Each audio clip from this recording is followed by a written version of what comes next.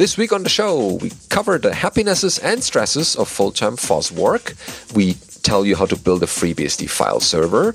We also cover Kubernetes on FreeBSD with bhyve. NetBSD's 9 RC1 is available. OpenSense 2.1 is available as well.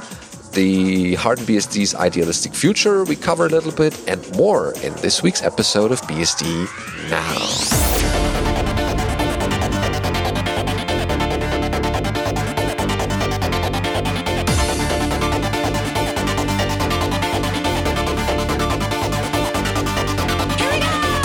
BSD Now, episode 337, Kubernetes on bhyve, recorded for the 12th of February 2020, which is today. And I'm your host, Benedikt Reuschling. And I'm Alan Jude. Yes, a new week, a new BSD Now episode, bringing you the latest from the BSDs and around. And the headline this week is the happinesses and stresses of full-time open source operating system, free open source software work. So this is a post on Drew DeVault's blog, and they say, in the past few days, several free software maintainers have come out to discuss the stresses of their work. Though the timing was suggestive, my article of last week on the philosophy of project governance was, at best, only tangentially related to that topic. I had been working on this article about the happiness and stresses for a while. I do have some thoughts that I'd like to share about what kinds of stresses I've dealt with as a FOSS maintainer, and how I've managed or mismanaged those. I say February will mark 1 year that I've been a self-described free software projects full-time. I was planning on writing an opportunistic retrospective article around this time, but given the current mood of the ecosystem, I think it would be better to be realistic.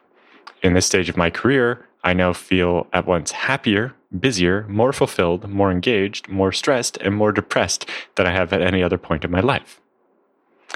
They say, the good parts are numerous. I'm able to work on my life's passions, and my projects are in the best shape they've been in thanks to the attention I'm able to give them. I've also been able to do more thoughtful and careful work. With extra time, I've been able to make my software more robust and reliable than it's ever been before. The variety of projects I can invest my time into has also increased substantially, with what I once relegated to minor curiosities now receiving a similar amount of attention as my larger projects used to get when they were only for my spare time. I can work from anywhere in the world at any time, not worrying about when to take time off and when to put my head down and crank out a lot of code. Okay, so far so good. The frustrations, however, are numerous. I often feel like I've bit off more than I can chew. This has been the default state of affairs for me for a long time.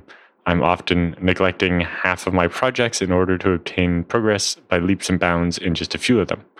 Working on FOSS full-time has cast this model's disadvantages into great relief, as I focus on a great breadth of projects and spend more time on them. The attention and minor fame I've received as a result of my prolific effort has also had profound consequences. On the positive side, I'm somewhat embarrassed to admit that I've noticed my bug reports and feature requests on random projects, or even on my own projects, are being taken more seriously now, which is almost certainly more related to my name recognition than merit. I often receive thanks and words of admiration from my fans. Sometimes there is somewhat unwelcome, with troubled individuals writing difficult to decipher half rants laden with strange praises and bizarre questions. Other times I'm asked out of the blue to join a discussion I was unaware of, to comment on some piece of technology I've never used, or to take a stand in some argument that I'm not privy to. I don't enjoy these kinds of comments, but I'm not far removed from the ones I like. Genuine, thoughtful praise arrives in my inbox fairly often, and it makes my job a little bit more worthwhile. And I say, of course, a similar type of person exists in the opposite extreme. There are many people who hate my guts and everything I've ever worked on, and who'll go out of their way to let me and anyone else who'll listen to them know how they feel. Of course, I've earned the ire of no small number of people, and I regret many of those failed interpersonal relationships. These cases are in the minority, however. Most of the people who will tell tales of my evil are people who I've never met. There's a lot of space online that I just won't visit anymore because of those people. But he says, in either case, I can never join new communities on the same terms as anyone else does. At least one person in every new community already has some preconception of me when I arrive. Often I think about having an alias just to be able to enjoy the privilege of being anonymous again. I can see why. I say, I also have mixed feelings about how busy I am. Every day I wake up to 100 new emails, delete half of them, spend 3 to 4 hours working on the rest. Patches, questions, support inquiries, monitoring and reporting, it's endless. On top of that, I have dozens of other things I already need to work on. The continuous integration work distribution algorithm needs to be completely redone. I need to provision some new hardware. Oh, and the hardware that I need ran into shipping issues again, and I need to deal with that, and so on. And I need to plan for the next conference, and I need to finish some work on the book I'm writing, and I need to figure out that memory issue and that other tool, and on and on. And it said, not to mention the tasks which have been on hold for longer now than they've been planned for in the first place. Alpine is still going to have hundreds of Python 2 packages by the time the Python 2 end of life hits. And the PowerPC64 Little Endian server is gathering dust in the data center. There's been bug reports against my FOSPay package for several months in which it doesn't show the Patreon figures unless I reboot the process every now and then, and so on. And this is not even considering any personal goals, which I have vanishingly little time for. I get zero exercise, and though my diet is mostly reasonable, the majority of it is delivered unless I get the odd 2 hours to visit the grocery store, and so on. But goes on, despite being swamped with all this work, it's all work that I love. I love writing code, and immeasurably more so when writing my code. Sure, there are technical debt skeletons in the closet here and there, and they're keeping me awake at night, but on the whole, I feel lucky to be able to write the software I want to write, the way I want to write it. And I've been trying to do that my entire life. Writing code for someone else has always been a huge drain on my emotional well-being. That's why I worked on my side projects in the first place, to have an outlet through which I could work on self-directed projects without making compromises for some arbitrary deadline. When I'm in the zone writing lots of code for a project I'm interested in, knowing it's going to be a meaningful impact on the users, knowing that it's going to be written under my terms, it's the most rewarding work I've ever done. And I get to do that every day. But this isn't the retrospective I wanted to write. But it's nice to drop the veneer for a few minutes and share an honest take on what it's like. This year has been nothing like what I expected it to be. It's both terrible and wonderful and very busy and very, very busy. In any case, I'm extremely grateful to be here doing it, and it's thanks to many, many supportive people, both users, contributors, co-maintainers, and friends. So thank you to all of them. Anyway, there's much more in the article, and if you want to dig into it, I recommend that. Yeah, it's illuminating both sides. Working as an open source maintainer is can be quite challenging because oftentimes people seem to have these expectations that you'll answer their bug report quickly enough, and that you'll just because I agree that's a good idea doesn't mean I agree to go do all that work right now. Yeah, and just I'm not employed in that regard by you or anyone else typically, so the expectations are a bit different than, hey, this is free labor, but yeah, but the biggest problem can end up being the expectations you put on yourself. There are lots of things I would like to be able to help people with and work on and make BSDs better and so on. It's just I don't have any time. There's a lot of interesting things that kind of catches your attention, and you always want to work on these, or just at least keep in the loop. But it's difficult. The more you add to it, the more difficult it is to task switch between them. Yeah, I remember a time when I first got into FreeBSD, probably peaked about 5 years ago or so, where basically I knew almost everything that was going on in the FreeBSD project. And so when I would see someone have a problem report, I would be able to mentally connect that to, oh, I know, John was working on that over there, or Mark had made a change in the VM subsystem, and that might be related to that. And, here's the bit of code you should look at, or try rolling back this change and see if your problem goes away. And nowadays, I barely have time to read the FreeBSD mail that's addressed specifically to me and not a mailing list. Yeah, so it's difficult. It's tough. It's cool in certain ways, but it also has its, I wouldn't say downsides, but it has some things that you should consider before diving very deep into the end. Although it's very rewarding, it's very nice. People are typically on the nice side and are happy that you're working on a bug fix or something, or a feature. So there's a lot of good feedback there. But as mentioned, you should definitely give mention or feedback in the show or in the email provided on the blog post. There's a good address to address thanks or some good helpful advice there. Okay, next up in the news in our section here is building a FreeBSD file server. And that is a how-to we found for you by Kevin Soltov. And Kevin writes here that recently at his job, he was faced with a task to develop a file server explicitly suited for the requirements of the company. Needless to say, any configuration of a kind depends on what the infrastructure needs. So, drawing from his personal experience and numerous materials on the web, he came up with the combination FreeBSD plus Samba plus Active Directory as the most appropriate. And it appears to be a perfect choice for his environment, or that specific one, and harmonic addition to the existing network configuration, since FreeBSD plus Samba plus Active Directory enables admins with a broad range of possibilities for access control. So, however, as nothing is perfect, this configuration isn't the best choice for your priority, or if your priority is data protection, because it won't be able to reach the necessary levels of reliability and fault tolerance without outside improvement. But that aside, this is a very decent how-to. So he starts with what to begin with. Of course, as you probably have guessed, the creation of such a server doesn't require much, since FreeBSD isn't resource hungry at all. And for reducing its hardware footprint, he has created it in a virtual machine on ESXi 6.5 and uses a 1 terabyte Western Digital Black as data store hard drive, served by his needs perfectly. Of course, you can use a different type of storage backend, but it's just the one we're using here. They're placing that on 2 HDDs for the virtual memory OS and the storage, and he lists the parameters for the virtual machine. So 4 gig RAM, 16 gigs hard drive, 900 gigabytes hard drive for the actual storage, and a SCSI controller, virtual SCSI controller, that is a CD drive, and 1 gigabit LAN.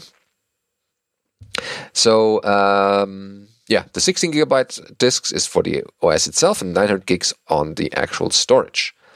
Next up, you test the network resource efficiently. Let's create 2 VMs with the following parameters. So you create a similarly sized VM to move data between them. And there's a nice little diagram on the website that we have linked in our show notes, where you can see the test environment.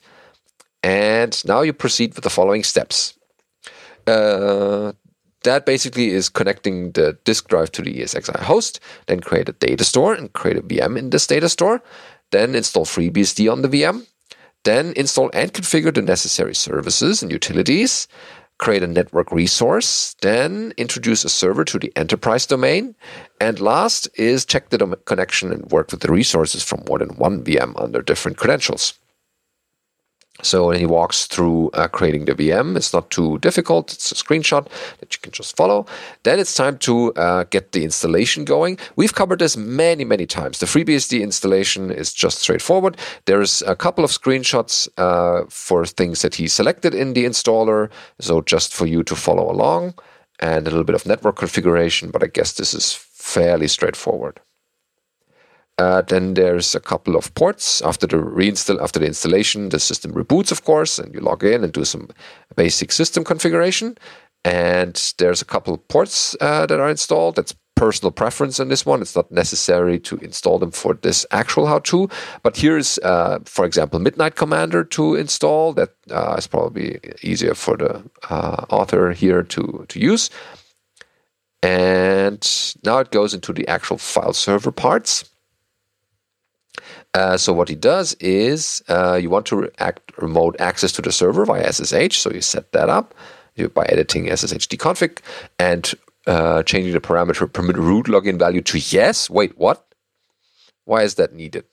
I guess if you're used to Linux and logging in as root, but yeah, I don't recommend that part. But then they create a separate admin account, so that's good. And then they, partition up the new 900 gig space they're going to use to store the data on, and get that set up. And then they set up Heimdall and get Kerberos configured.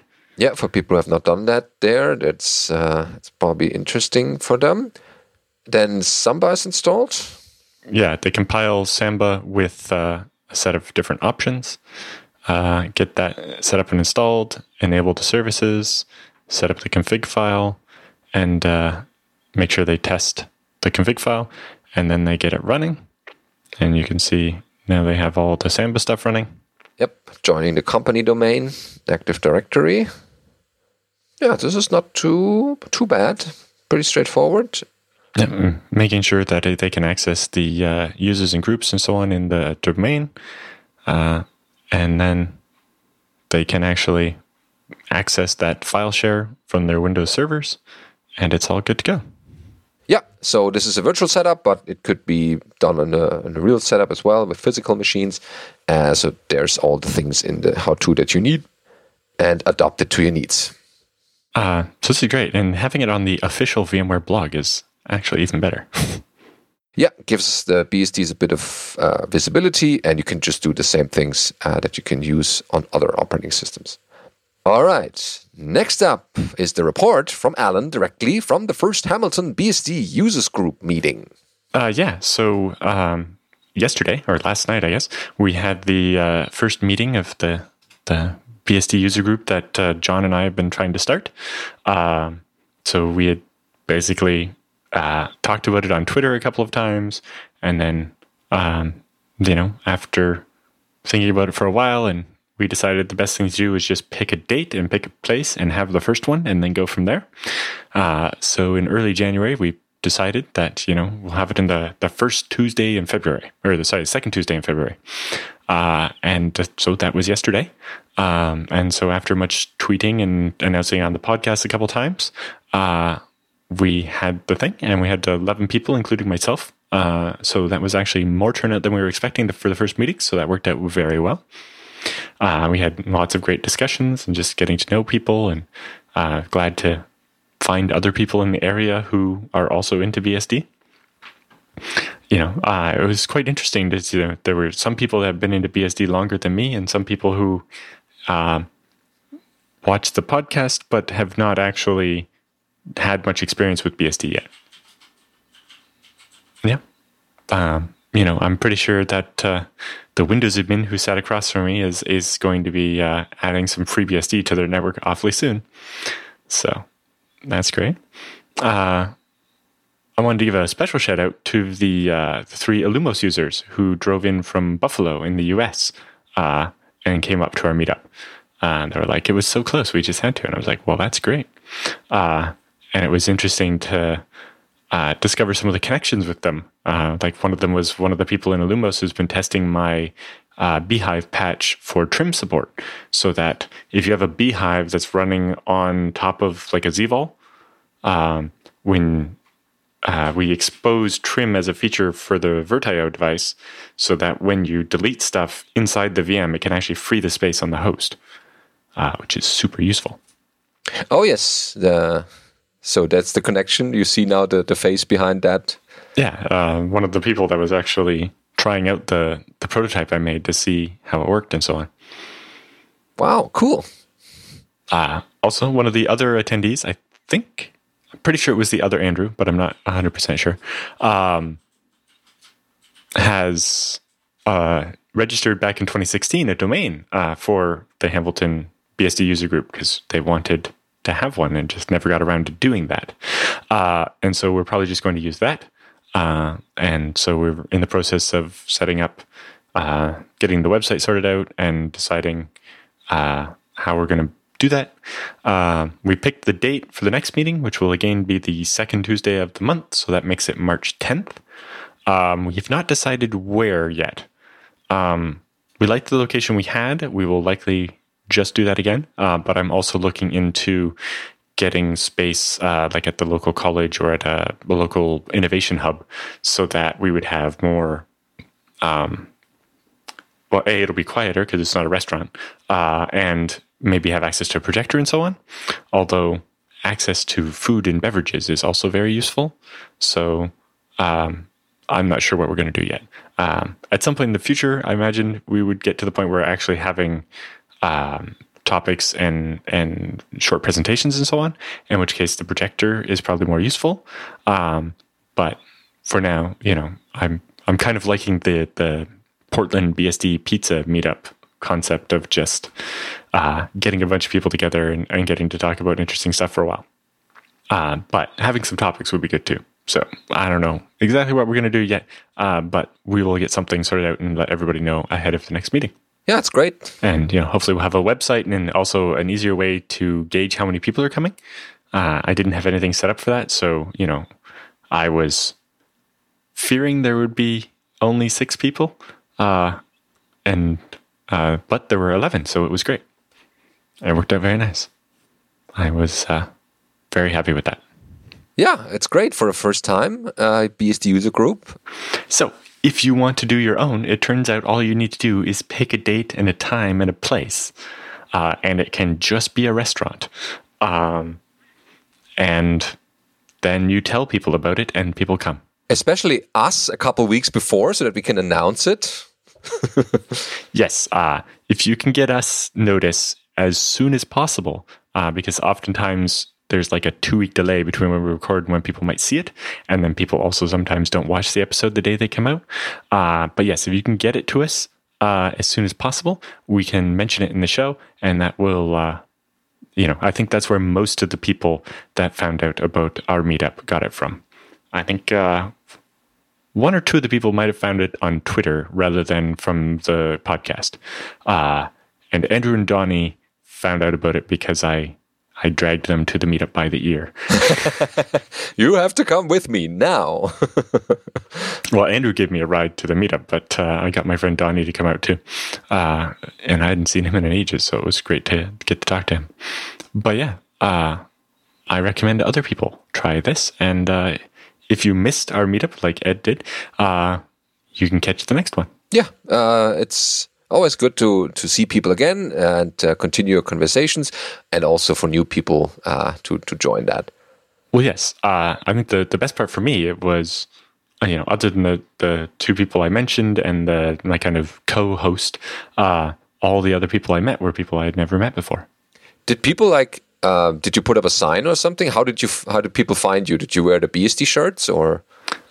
So when we got to the restaurant, we gave them one of our signs to put at the reception thing, like where you get seated, and that helped. But the restaurant wasn't that busy that day, and so yes, we were just the big group in the back.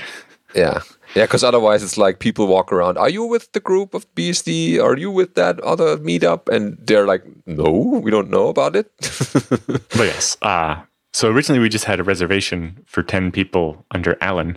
But once we got there, John gave them one of the posters he had printed up and said, people looking for this, we're over here.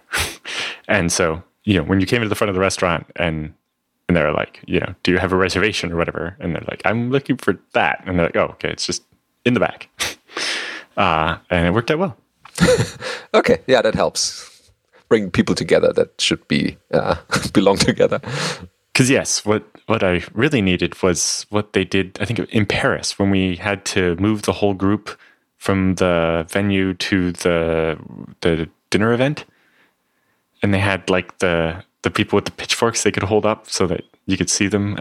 You could follow the right people down the street. Yeah. That was very useful. But we also, we had Gruff the goat there as well, which helped. Yes, Gruff is here at the moment in my place, but yeah, I will bring it to Asia BSDCon. Yeah, so great that it worked out well, and hopefully it's the start of an established group. Hopefully.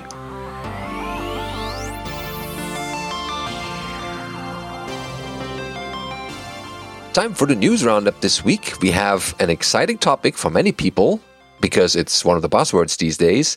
Kubernetes on FreeBSD Beehive. I mean, Beehive is the buzzword, not Kubernetes. So this is from the people that make CBSD, which is one of the Beehive/jail management tools. So it says, recently at my new job, my colleague and I noted a non-standard success story. In our company, we completely got rid of Docker, more than 200 containers. Although this trend has been going on for quite a few years, the de-Dockerization process has brought a lot of joy and relief to us, although only temporary. Hear, hear. So I'm not going to talk about the pros and cons of Docker. I will only remind you of the well-known truths that nothing is perfect. And as always, the tool or implementation of the solution that is most suitable to you is the one that's going to work best for you. In addition, in the field of IT, there's no single right way to do it. There are always options, so our area is fascinating. At some point inside our company, it came to be understood that Docker was being used incorrectly and was causing more problems than it was solving. To fix this, the IT department received the task of transferring all business processes to be microservices architecture. For this, developers must take into account the specific and characteristics of the container approach. These questions are beyond the scope of this article, but I can only say that the new concept and steps taken imply for us the use of containers on an even larger scale, when our applications are eventually ready for it. So there are quite a few solutions for container orchestration, but the most popular one and most famous and highly advertised is Kubernetes. Since I plan to conduct many experiments with installing and configuring these K8s, as they're called, I need a laboratory with which I can quickly and easily deploy a cluster in any quantities that I need. In my work and everyday life, I use two OSs very much, Linux and FreeBSD. Kubernetes and Dockers are very Linux-centric projects. At a first glance, you should not expect any useful participation or help from FreeBSD. As a FreeBSD user, you can't expect help from the Kubernetes project. But as the saying goes, an elephant can be made out of a fly, but it will no longer fly. That's not a saying I've heard before, but okay. However, two tempting things come to mind, and that is the very good integration with FreeBSD and ZFS, and being able to use the snapshot mechanism, copy on write, reliability, and so on. And the second is the Beehive hypervisor, because we still need the Docker and K8 loader in the form of the Linux kernel. Thus, we need to connect a certain amount of actions in various ways and setting up and pre-configuring virtual machines. This is typical of both Linux-based servers and FreeBSD. What exactly will work under the hood and run the virtual machines isn't really that important, so we'll let FreeBSD do it. So in my free time, I'm a member of the CBSD project, which provides end users with a more user-friendly interface for managing containers and virtual machines on FreeBSD. Another part of our users know that CBSD is a framework that, thanks to having an API, integrates very easily into any of your own scripts for automatically managing that virtual infrastructure. Thus, our task to make some kind of bridge between Kubernetes and deploying virtual machines. So this work took about 4 hours, and it turned into working K8 CBSD module, which is publicly available and will be included in the next version of CBSD. Ah, great. So people can try it out. There's also a video. It's not in English, but there are subtitles. So their goal here was to create a small local laboratory where they could stand up lots of different K8s and mess around. So they took a FreeBSD machine with a 3 terabyte hard drive and 256 gigs of RAM. So they have a nice server. So in other words, we have no shortage of resources. So we used the Ubuntu 18 cloud image and generated a Kubernetes cloud image, which differs from a normal Ubuntu image only in that it's connecting to a Kubernetes repository. And, so when you install apt install kubeadmin, you get all the Kubernetes tools.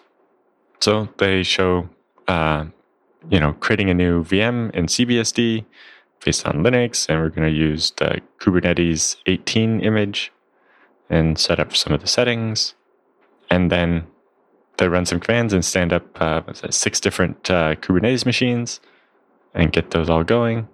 Or actually, they end up setting up 10 different virtual machines, and then being able to run Kubernetes commands across all of them. Yeah, looks like pretty straightforward. So this is the configuration stage for the master workers. Took at most 3 minutes. And it only took about 42 seconds for the VMs to boot up and join.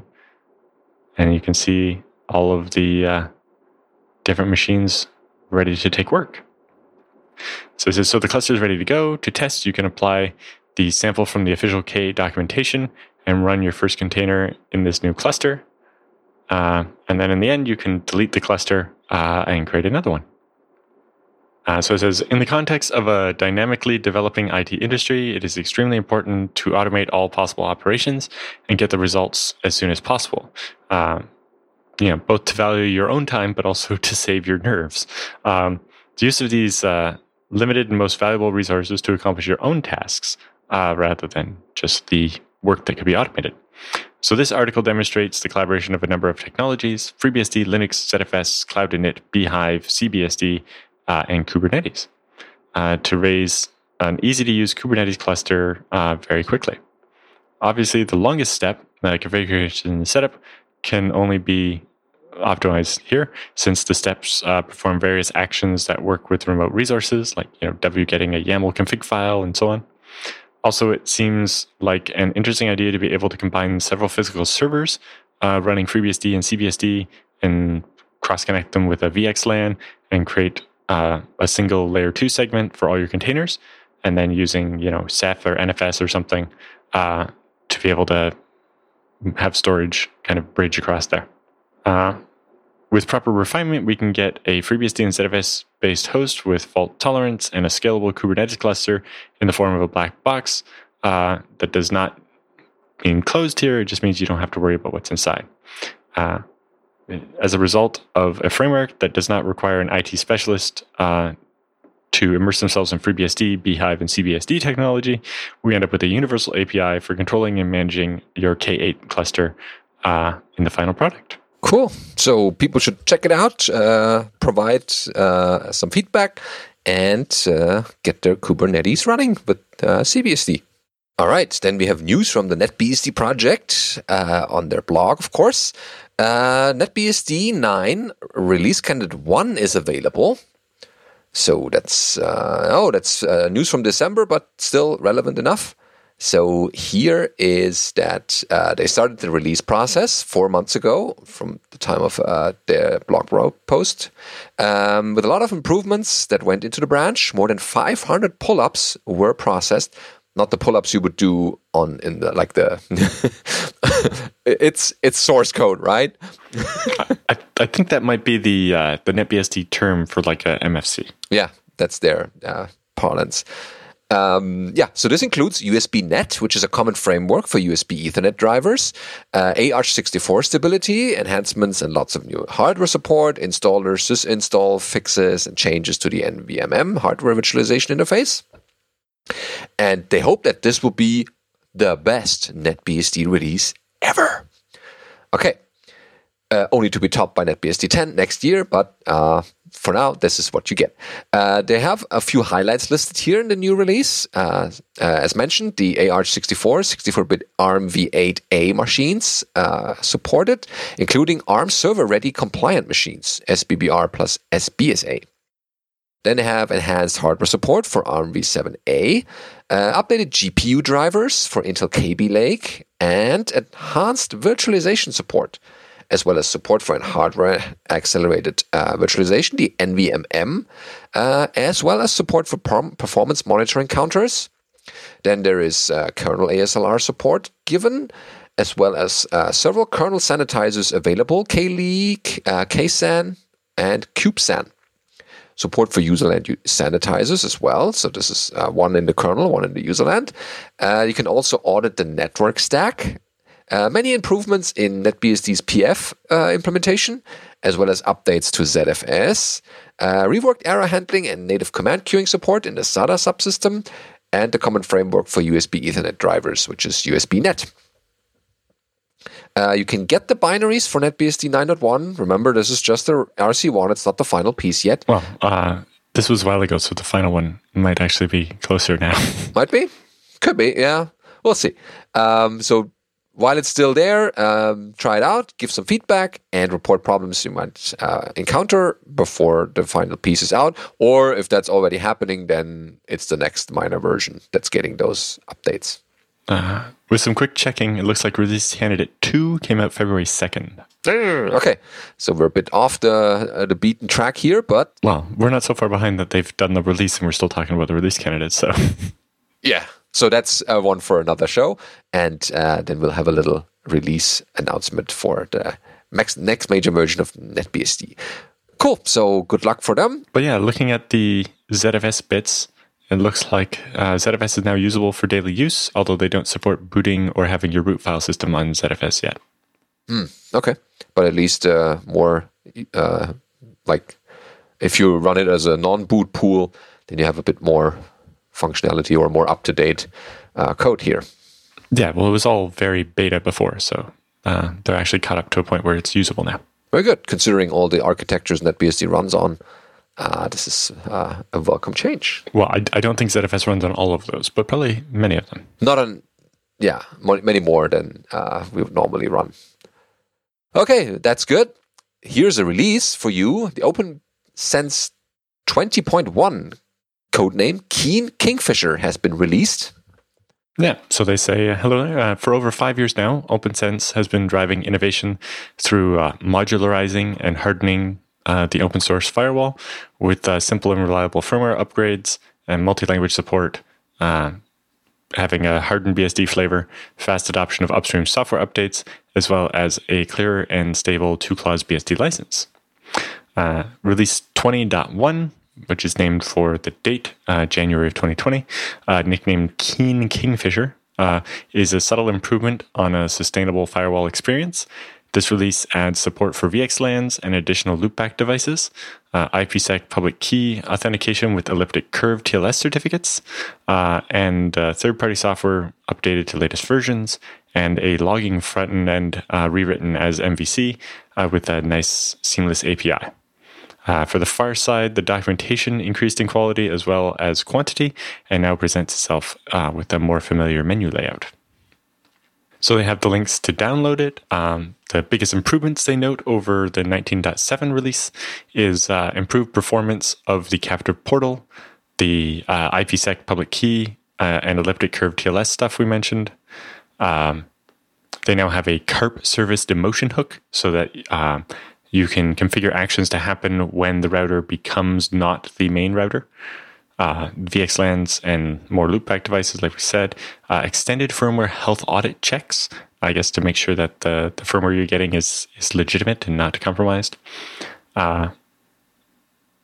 They support direction and the non-quick mode on the interface rules. So you can say, this rule applies to traffic going in or out, and you don't have to have the quick rule, which changes the way PF processes the packet. We mentioned the logging updates, improved documentation, and the default version of Python is now 3.7, and they've updated to LibreSSL 3.0 and OpenSSL 1.1.1. Plus, improvements to a bunch of the plugins, updated the ports like the Mozilla certificate root and curl and so on. Known issues currently is that the update to a newer version of hardened BSD has been postponed to the next major release. So there won't be newer hardened BSD version images at this time. The MPD5 plugin for doing layer 2 tunneling and so on have been deprecated and will no longer receive updates. And to prevent stale config files from remote syslog, we advise you to set up new targets first and disable the old ones once that's done. And they have decided not to deprecate i386 hardware support at this time. So I think originally that was on their roadmap, but they've delayed it for now. So if you are still using a 32-bit only machine as your router, you can still use the newest version of OpenSense. So yeah, seems like a decent release and well worth of an upgrade for your router. Speaking of hardened BSD, we have also news from that project. We have the idealistic future for hardened BSD, which is a blog post by Sean Webb, and he mentions that in the last status report, we stood up their own Git server. Since then, we've migrated our entire infrastructure to point to our self-hosted Git as the source of truth repo. Over the last month, we purchased and deployed the new 13current/AMD package building server and published their first 13current production package build using that server. Then they rebuilt the old package building server to act as the 12 stable AMD 64 package building server. And then, this post basically signifies the very important milestones. They have now fully recovered from the last year's death of their infrastructure. The 12 stable AMD 64 repo, previously out of date by many months, is now fully up to date. And they have 4 build servers now in total, with nightly builds for 13, 1 for 12 stable, then 2 for package building server 13 current, and for 12 stable. Then, from there, we have 2 major improvements to make. First, deploy Kerberos plus LDAP across our infrastructure. Not only do we have those 4 servers, but we have others along with a number of jails. Unifying authentication would drastically simplify management. And the second is set up various Tor Onion Service version 3 endpoints for the various parts of the infrastructure and distribute those Onion Service host names to the various stakeholders. Hardened BSD is a very unique position to provide innovative solutions to at-risk and underprivileged populations. As such, we're making human rights endeavors as a defining area of focus. Our infrastructure will integrate various privacy and anonymity enhancements and the technologies and techniques to protect their lives. Our operating system's security posture will increase, especially with our focus on exploit mitigations. Navigating the intersection between human rights and information security directly impacts lives. Hardened BSD's 2020 mission and focus is to deliver an entire hardened ecosystem that is unfriendly towards those who would oppress or censor their people. This includes a subtle shift in priorities to match this new mission and focus. While we implement exploit mitigations and further harden the ecosystem, we will seek out opportunities to contribute a tangible and unique impact on human rights issues. Providing Tor Onion services to our core infrastructure is the first step in likely many to come towards securely helping those in need. And they close with, we're grateful for the opportunity to serve. Let us welcome 2020 with a rebuilt infrastructure and a renewed purpose. Yeah, it's great that they got their servers back on and are ready for shipping fresh packages now. All right, time for the Beastie Bits this week. We start off with Warner Losh's FOSDEM talk. That's not too far from when it was held. Well, this one's actually, since he was a speaker on the main track, they do an interview, text-based, with them as well. So this is actually the interview he did ahead of his talk. But yes, you can watch the video of the talk as well. Warner did a talk, The Hidden Early History of Unix, which I've only had time to watch about the first 10 minutes, but it's very good. So they asked a couple of questions, and I'll just read a couple of excerpts here because there's some good stuff in here. Because I don't know that, did we? I think we've interviewed Warner once on this show. Did we? If not, that's an oversight. It might have been me and Chris that did that because it was that long ago. I was fascinated with, I knew how much Warner did and what he knew, but reading it was more like, wow, I didn't know he did that much, right? Even more than I initially thought. Mm-hmm. So if you want to read the first question, then I'll do the answer. Sure. Could you briefly introduce yourself? My name is Warner Losh, and I'm a problem solver. He says, I've always enjoyed a challenging problem. I've worked on high precision time and frequency systems that measure the atomic clocks that went into creating the universal coordinated time. I've worked on PCIe solid state memory storage devices that predated NVMe. I've worked on the X11 UI toolkit and GUI builder designed to bridge the OpenLook motif rift back during the Unix wars. Throughout this long career, I've also worked extensively on open source software. I made my first open source contribution to the Net News Reader, which was just called RN, back in 1985. My first exposure to Unix was running 4.2 BSD on a VAX, and so I'm guessing that was at school or some kind of institution because nobody had a VAX 11750 at their house.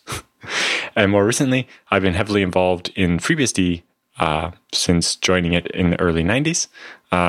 I've served on the FreeBSD core team on and off for a number of years, and these days I work at Netflix optimizing storage performance on their OpenConnect appliance video servers. He says, I also fix dinosaurs, by which he means he does a lot of work on basically classic computers. I think he runs some kind of like unofficial floppy recovery service for like not your MS-DOS formatted floppies, but like, you know, the kinds of floppies that are rare. Mm-hmm. He has enough of the old dinosaur hardware to maybe actually be able to recover the data off your, 320 kilobyte floppies or whatever. Oh, okay. Yeah, that's rare in case you still need some data of those and it can still be read. So then they talk or ask what your talk is all about exactly. Why this topic? So he goes into, my talk is about the hidden gems in the early history of Unix. While many talks have been given about the history of Unix, they tend to gloss over the first 10 years or so. That was quite an exciting time in Unix's development, and many interesting and exciting firsts for Unix occurred during that period, and, not later as many people believe. I became interested in this stuff a few years ago when a copy of Venix, VENIX, for an old DEC Rainbow that he has resurfaced. It was the only Unix available for the Rainbow back, in the 80s. In the 80s, when I first bought my Rainbow, Venix was too expensive. However, once I got my first job and was able to afford to buy it, it wasn't available anymore. The DEC Rainbow community thought Venix to be long lost to the sands of history. A couple of years ago, installation disks for it were found, and I helped recover the data from them and recreate copies of the disks so that other people could actually install it on their old dinosaur DEC Rainbows and give it a try. This led to closer exploration of what made Venix 2.0 release actually work. It was an Unix 7th edition port with some BSD and some System 3 editions mixed in. I thought it would be cool if I could recreate Venix binaries from now released source code. This led me to write an emulator for Venix binaries so I could run the Venix compiler on something other than my super slow and incredibly fragile DEC Rainbow. That led to research into what source code was available, and I discovered an active community at TUHS, the Unix Heritage Society, TUHS. Through them, I discovered different interesting papers and sometimes even source code about cool features predating by years or even decades my notion of when Unix got that cool feature. During this time, the PDB-7 Unix sources were discovered from paper listings by volunteers at TUHS, and then they transcribed those into the computer and enhancing the emulators so they could actually run them once again. Since this started, I've spent hundreds of hours reading, studying, and searching through the history of Unix. Along the way, I found a lot of cool ideas, technologies, and artifacts that I hope to share in my talk. It actually brings back the conversation from the Unix group meetup last night, where John had never heard of Plan 9 before. And we were trying to explain Plan 9 was what the Unix people did when they took the concept of Unix maybe a little too far. But at the same time, a lot of those ideas from Plan 9 seem to get reinvented over and over again, or, every so many years, like maybe now we can handle this concept of, they had like content addressable file system and the Plan 9 replacement for NFS, which looks like might actually end up in Beehive as a way to share files between the guest and the host, and all kinds of interesting ideas that came from Plan 9. But it's really interesting to see a lot of the the stuff we've come up with, like the idea of virtual machines becoming popular and containers and even just the concept of the cloud, is really just reinventing, Unix time sharing and there's one big computer and we all share it, rather than the concept of everybody has their own computer that's separate. Yeah, they were ahead of their times in certain ways. Yeah, in Unix, we seem to keep coming in these circles and coming back to the old ideas, and now we just happen to have enough hardware or enough of the right concepts to re-implement them. So we recommend you read the rest of this interview, and of course watching the talk from Warner. That's very insightful if you're into the Unix history. Next we have the Relational Pipes version 0.15. Yeah, so it says, we are pleased to announce the new development version of Relational Pipes. This release brings two big new features, Streamlets and parallel processing, plus lots of other minor improvements, including variable length integers can now be signed, so you can have negative numbers, and are included as SLEB 128. But if we jump to the FAQ, it might explain what's going on here. What relational pipes are, yeah. Here's a section. Relational pipes are an open data format designed for streaming structured data between two processes. Simultaneously with the format specification, we're also developing a reference implementation, like libraries and tools, as a free software.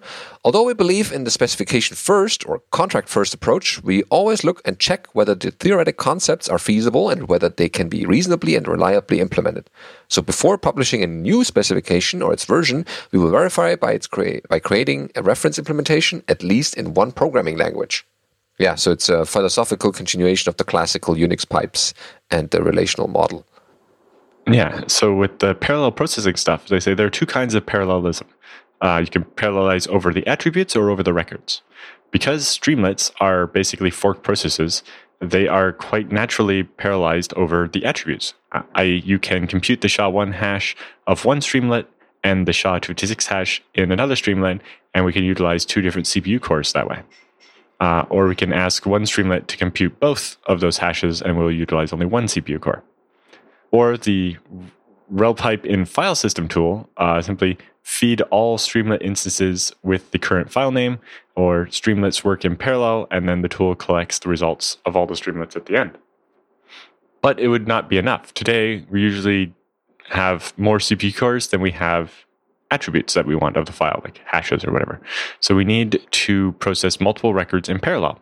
The first design proposal, which was not implemented, was that the tool will simply distribute the file names to standard ins of particular Streamlet processes in a round-robin fashion, and processes will write the output to a common standard out, but with a lock to synchronize to keep the records atomic, so you don't get line mixing and so on. This was really simple and somehow helpful, but it was better than nothing. But the design was had a significant flaw. The tool is not aware of how busy a particular Streamlet process is, and will feed them with tasks like file names equally. So it will work satisfactorily until, in case that all the tasks have similar difficulties. Whereas, that's how ZFS used to distribute writes across VDEVs. Whereas now what it does is it gives each VDEV a little bit of work, and then whoever's finished first gets the next bit of work.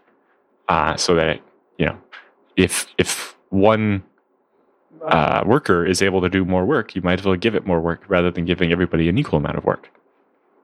So it says, so it will work satisfactorily only in cases where everything is about equal difficulty. In this, unfortunately, is not the usual case, because computing a hash of a big file takes much more time than computing the hash of a small file. Thus, some Streamlet processes will be overloaded while others will be idle, and the whole group will end up waiting on the overloaded ones. We don't want that. So the solution was using a queue. This tool will feed the tasks, like file names, to the queue, and the Streamlet processors will fetch them from the queue as soon as they are idle. So we will utilize all the CPU cores all the time. Obviously, if you have more records than you have CPU cores anyway, which is usually the case. Because our target platform are POSIX operating systems, we chose the POSIX message queue as the queue. It is nice and simple technology, and it's standard and really classic. It does not require any broker processor or any third-party libraries, so it does not bring additional dependencies. it's basically provided directly by the OS. However, there are fallbacks still possible. Like if you set --parallel 1, it will run directly in a single process without using the queue. Or, POSIX MQ have quite simple APIs, so it's possible to write an adapter and port that tool to another system that doesn't have POSIX MQ and use something else.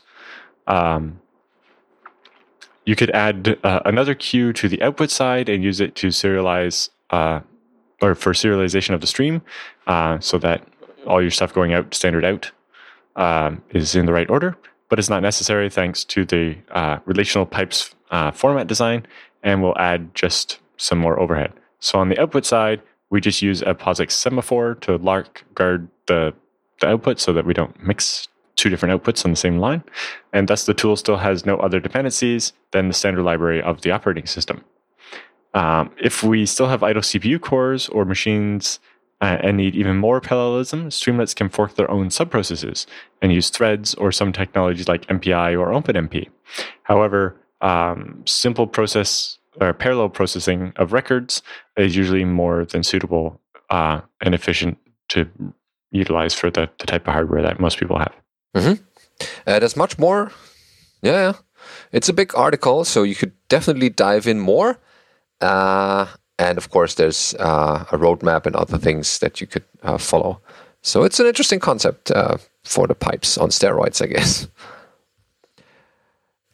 Next, we have a reminder for where to find NetBSD ARM images because they're over at armbsd.org/ARM. Yeah, basically because there's so many different bits of ARM hardware, they have so many separate images, they set up a separate website for them. So, they have generic 32 and 64-bit ARM images, but they have special images for QB-Board 2, QB-Board 4, QB-Truck, QB-Truck Plus, and NanoPi N1, or M1, sorry, NanoPi Neo, Neo Plus 2, the Neo 2, Odroid C1 and C1 Plus, Odroid 2, Odroid XU3 and XU4, Banana Pi, the Libre computer called Le Potato,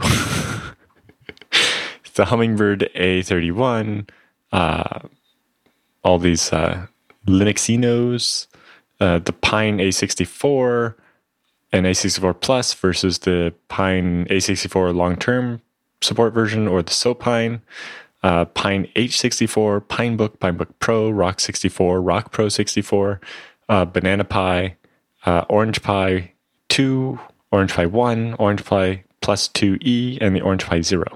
Oh yeah, plenty of devices and ARM code available running with NetBSD. Then we have a mailing list post from Jeff Robertson about a new safe memory reclamation feature in UMA. Yeah, so UMA is memory allocation caching system in the FreeBSD kernel. It allows you to basically create these buckets saying, I'm going to need to allocate a lot of this particular structure or something. Like, in ZFS, we create a bucket for 128K records because we're going to have to allocate those a lot when you're doing stuff in ZFS. And so when you free one, it goes back into that bucket and it becomes, basically gets zeroed out and ready to go, but we don't actually free it and then we have to reallocate it again. So when you use a bunch of 128K buffers and then free them and then need them again, it's much faster to have them already ready to go rather than need to allocate them again. And it helps with fragmentation and so on. So what Jeff has implemented here is what's called safe memory reclamation. It's basically a technology that allows various types of lockless synchronization by eliminating the risk of use after free. The biggest problem we have with memory in C is that after you free some memory, if you still have a pointer to that memory and you tried to use it for something, you'd then be using that memory after we freed it, which, someone else might have overwritten it by now, and then your changing to it will corrupt it for what the new person's supposed to do. So when you're running the debug version of FreeBSD, it checks for this and will crash the system if you ever try to use memory after you freed it. Because when you free it, you promise, I don't need this anymore. And so using it again is bad. Anyway, but the problem with trying to do lockless stuff on memory allocation like this is how do we make sure that everybody's done with it before we free it and so on. So, there's a number of different approaches to this. like Linux uses RCU, there's QSBR or EPIC or Parsec and so on. And so there's quite a lot of material available on the uses of these algorithms. So if you want to do more research on how this works, you can do that. Anyway, most of these algorithms suffer from holding on to freed memory for a relatively long period of time and reclaiming it when that is now cache cold, meaning that, in order to make sure that everybody's done with this memory before we give it to someone else, we wait for it to not be busy anymore. Just wait for a while before we mark it as free. The problem with that is now those memory pages are not on the CPU's cache anymore, and so it'll take more time to load them again, to mark them as allocated and be able to use them. It also creates quite a lot of resource starvation edge cases where, we freed a bunch of memory, but it hasn't timed out yet, and so it's not actually available to reallocate. So we have free memory, but we have no memory we can use, and that's not good. This is evident from the amount of code in the RCU system in Linux intended to work around these issues. These algorithms are generally best when you have a small write-free workload and you're mostly just doing reads all the time. But, the FreeBSD kernel, that's not usually the case. So for the virtual memory system, I needed something that could sustain really rapid freeze, and I've ended up with a scheme that integrates with the allocator and uses a novel epoch/version tracking mechanism. Using these two concepts together gives me a 3 times faster performance with 1/20th the memory overhead of the existing epoch implementation in his obviously contrived performance benchmark, which is, best case for his new thing. I don't want to imply that if we replace the network epoch system with this UMA SMR, that suddenly the network stack would be 3 times faster. That's not how that works there. But I do think there may be benefits, especially for some of the really high turnover parts of the network stack, like PCBs, which is basically the structure that tracks like TCP connections. And so obviously those get allocated and freed all the time. Every time you close the connection, you throw away that PCB, and every time someone opens a connection, you make a new one. Well, if you're say a Netflix box with 10,000 people watching videos off of you, that's going to happen a lot. Because especially the way Netflix works, generally the client connects, downloads a bunch of minutes of video in a couple of seconds, and then disconnects and comes back later. So there's a very high turnover there. Oh, yes, for sure.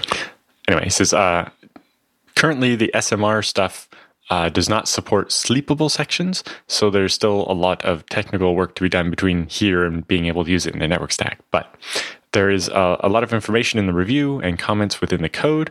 I'll be validating this on weaker memory ordering architectures, so architectures where the hardware doesn't necessarily guarantee that the memory stuff will happen in the same order as you asked it to. And it still needs a man page. I would like to spend some time finding a snappy name to avoid confusion with other algorithms, because, probably mostly because I'm a storage guy, SMR is shingled magnetic recording, not safe memory reclamation. So, yeah, 3 of the acronyms. Maybe just call it SafeRec. It's not quite as short as SMR, but I kind of, it's less ambiguous because obviously it's safe reclamation. Yeah, as long as people don't write safe WRECK, that's fine. Sure.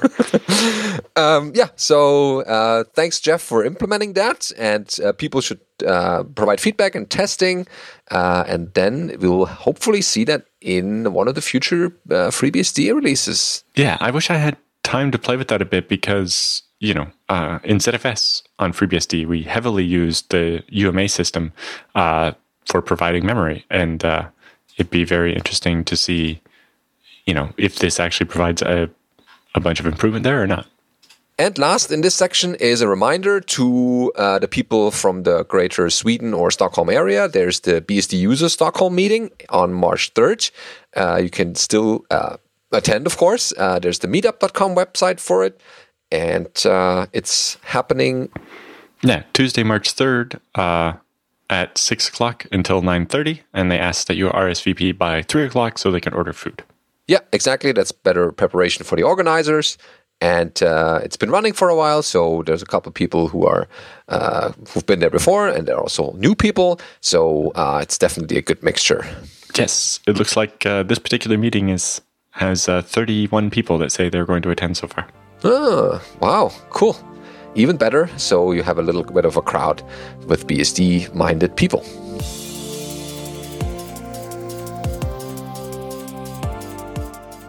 All right, time for the feedback and questions section that many of you are always looking forward to. But this section will be very empty in the future if we don't get more feedback and questions. So anything that you have found or are struggling with, need a little bit of advice from us or the other people, if we don't know the answer, send all that to feedback@bsdnow.tv and it will appear in a future episode, hopefully soon enough so you can get your answers for your problems.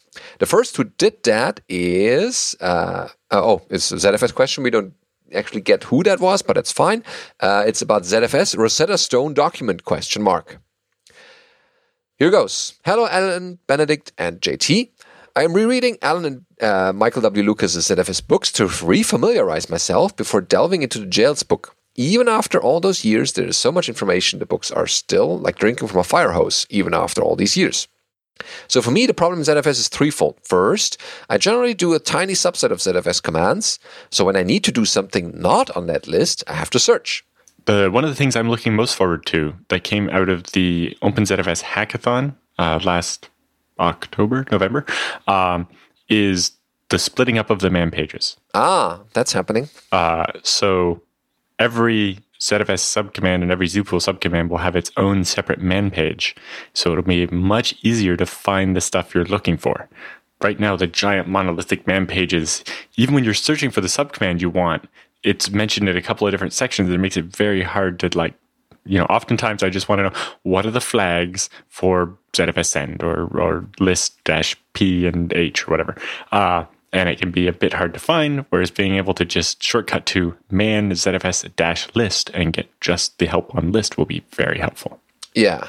Oh, yes, that's good. To not have one big bloated web page, not web page, man page. Good. Then commands can be so similar, for instance, ZFS list and Zpool list, yet have different outputs. Yes, so obviously the ZFS command and the Zpool command are different things. So ZFS commands are for the file system, and the Zpool commands are for the volume management. But yes, people often get confused by looking at the amount of space, both allocated and free, in the Zpool list command. Mostly just pretend those aren't there. They mean something very different than what you're used to. Because in ZFS, the parity is dynamic. So when the parity space doesn't get used up until you write a block. So if you say you have a RAID Z2 and you write a 4K block, if you look in ZFS list, you'll see the free space went down by 4K and the use space went up by 4K. Makes sense. But in the Zpool list, you'll see a lot different. If it's a RAID Z2, then you're going to have written 12K, the 4K block and 2 parity blocks on 2 different disks. Plus, you have the metadata that points to that block, which might have 2 or 3 copies. And so you can end up using like 96 kilobytes of space just to write that 4K. And, it's very dynamic. If you happen to write 16K, the numbers work out completely differently. And it's confusing to think about. So ZFS list does it all in the background for you, and it knows how much overhead there's going to be and gives you numbers that make sense. And Zpool list will give you implementation detail numbers, and you shouldn't worry about those. But yes, the fact that some of the commands exist in both the ZFS and Zpool command can be a bit confusing. But mostly ZFS command is when you're dealing with your files, and Zpool command is when you're dealing with your disks. Third, ZFS is so darn reliable that there are many things that I don't do for years. Last week, I did my first drive replacement in years. Yeah, every once in a while, it's like, oh, that's something I haven't had to do in ZFS in a while. Going to need to look that one up. It's like everyone knows how to do an ls command because they're doing it every day. But, the drive replacements, luckily, don't happen very often unless you have many, many disks that are dying. And so, if you don't do things too regularly, then you have to look it up, of course. I'm compiling notes as I encounter things in ZFS, but would like to see a kind of Rosetta Stone document with as many of the more common tasks and information in a short format document. Is there any such thing out there? A Rosetta Stone actually implies something slightly different. So if you think back to the history of the real Rosetta Stone, it was the same information written in what I think was 3 different languages, and it allowed translation from one to the other. So one of the Rosetta Stones I would have talking about recently that we would like to create in FreeBSD is, say, a package Rosetta Stone that would explain, hey, if you're coming from CentOS with Yum or Ubuntu or Debian with apt, here's how to translate, this Yum command that you normally use becomes this package command on FreeBSD. Or this apt command you were using becomes this package command on FreeBSD, to help people who already know how to do something on a different system be able to do the same thing on FreeBSD. Whereas I think what you're looking for is a bit more of a quick reference guide, which we need those too. I don't know that one of those really exists. I made a terminology sheet as part of the ZFS chapter that tried to explain what a bunch of the special words that ZFS uses are. But, I don't really have a quick reference. There's not a quick reference guide handy on just some of the common ZFS commands. Now, I've seen somebody's got a template, I think, and I've seen a bunch of really good ones for like common Git commands you need, or VI things, or just like common command line tools and what, the 10 most commonly used commands or whatever would be. And having something like that for ZFS would be really good. It's like, oh, you need to replace a disk? Here you do it. If you want to, grow your pool, make sure you remember to do it this way and that way and so on. It'd be really great to have. So if you make that, do send it in and maybe consider getting it as part of the FreeBSD handbook. Because outside of that, the ZFS books and the FreeBSD handbook ZFS section are your best bet. If you need to remember how to replace a disk, there's a chapter in the ZFS handbook that covers that. Yeah, so that could use a little bit of extension and love maybe. But yeah, definitely a good idea to have this, or a wiki or something that someone has started and other people continue that, as ZFS involves in the meantime as well. So yeah, thanks for that question. Next up is Pat with a question that goes like this. Hi, Alan and Benedict. I plan to set up a home server shortly, powered by FreeBSD and ZFS, of course. And I was wondering if you had any advice when it comes to hard drives. Are consumer-grade hard drives okay for 24/7 use, or are enterprise-level drives a must from your own use cases? So for that part, mostly it depends on your stance on warranties. Some desktop drives won't get replaced under warranty if they've, ran their whole life cycle. So, when they say, oh, this desktop drive has a warranty of 3 years at 8 hours a day, well, then you can go through that in 1 year if you leave it on 24/7. It depends on the manufacturer and stuff. And generally, they'll still do a warranty on it. Although oftentimes, if you try to warranty 4 of them at once or something, they're going to be like, yeah, we don't do that. So my home NAS is all desktop drives, and they've been fine. There's the NAS drives that are kind of somewhere in between desktop and enterprise drives. But yeah, again, it mostly comes down to how you would deal with warranties and how long you're going to use the drives and so on. But no, I've been fine with desktop drives. It mostly comes out if this is your home server and it's just for home stuff, then, if you're willing to take the risk that the drives are slightly less reliable, that's fine. If you're building something for, mission critical stuff at a business, you probably want to consider spending a little bit of extra money on the slightly better drives. But in the end, they're mostly the same hard drives inside. Yeah, and for the second part, also, do you mind sharing your opinions on whether hard drives should be left spinning versus allowing them to spin while not in use? Yeah, so spinning down, I've found, is usually more harmful than useful. You definitely don't want the drive to be spinning down and waking up frequently. No. On my file server, my hard drives never spin down. But, in general, ZFS is writing a little bit of data to it every 5 seconds. So if they try to spin down, that can really mess with them. Like, oh, I've been idle for 3 seconds. Let me spin down. 2 seconds later, the drive's like, hey, wake up. We got work to do. And then they end up spinning up and down all the time. And that's uses more electricity and is wear and tear on the drive. So I've never bothered trying to spin down the drives. I'm sure the people on the FreeNAS forums have all kinds of opinions on this, but I just don't bother. Or start with a single drive or two for redundancy. And then, you can always extend and exchange drives as long as you have enough redundancy there. So that's not a dead end. Yeah, like in general, for people building home NASs, I like to recommend Mears, even though, that's not as much space for the same money. It gives you more flexibility. If you buy 2, 4, 6 terabyte drives now, whatever the ones where the price point is the best, because now basically if you're getting smaller than 3 or 4 terabytes, the price per terabyte is worse than getting bigger drives. But buy the drives that are the right ones you find on sale or whatever, and start out your NAS. If you do that with, say, 4 drives, 2 sets of 2, Mears, you only have 2x the space, versus if you'd done a RAID Z1, you'd have 3x the space. But when you down the line, when you can buy bigger drives, you can decide to buy only 2 and upgrade and get some of the more space right away. Whereas if you did a RAID Z, then you have to replace all the drives in the RAID Z or add another whole group like that RAID Z in order to get more space.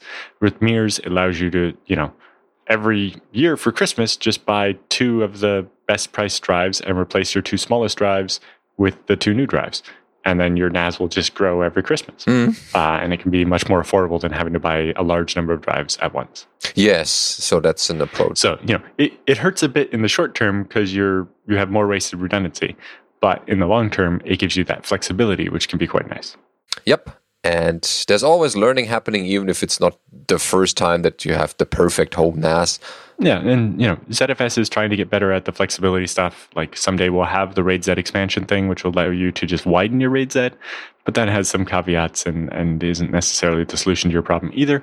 Because if you have a 4 or 5 wide RAID Z and you add another disk to it, well, if your original disk are 2 terabytes and your new disk is 6, well, the new disk only gets 2 terabytes of its space used. So you run into problems like that. But yeah, hopefully we give you some pointers to get started and let us know how it went. That's always good to hear experience reports or how this thing is going for you after a while, so that other people can follow your example. Okay, and last but not least is Zigflop. I guess that's the name. And Zigflop writes, "Hey, I'm using OpenBSD and it very much sounds like OpenBSD is going to stick to Xorg. Is Wayland just a Linux thing, or are there any BSDs that support it?"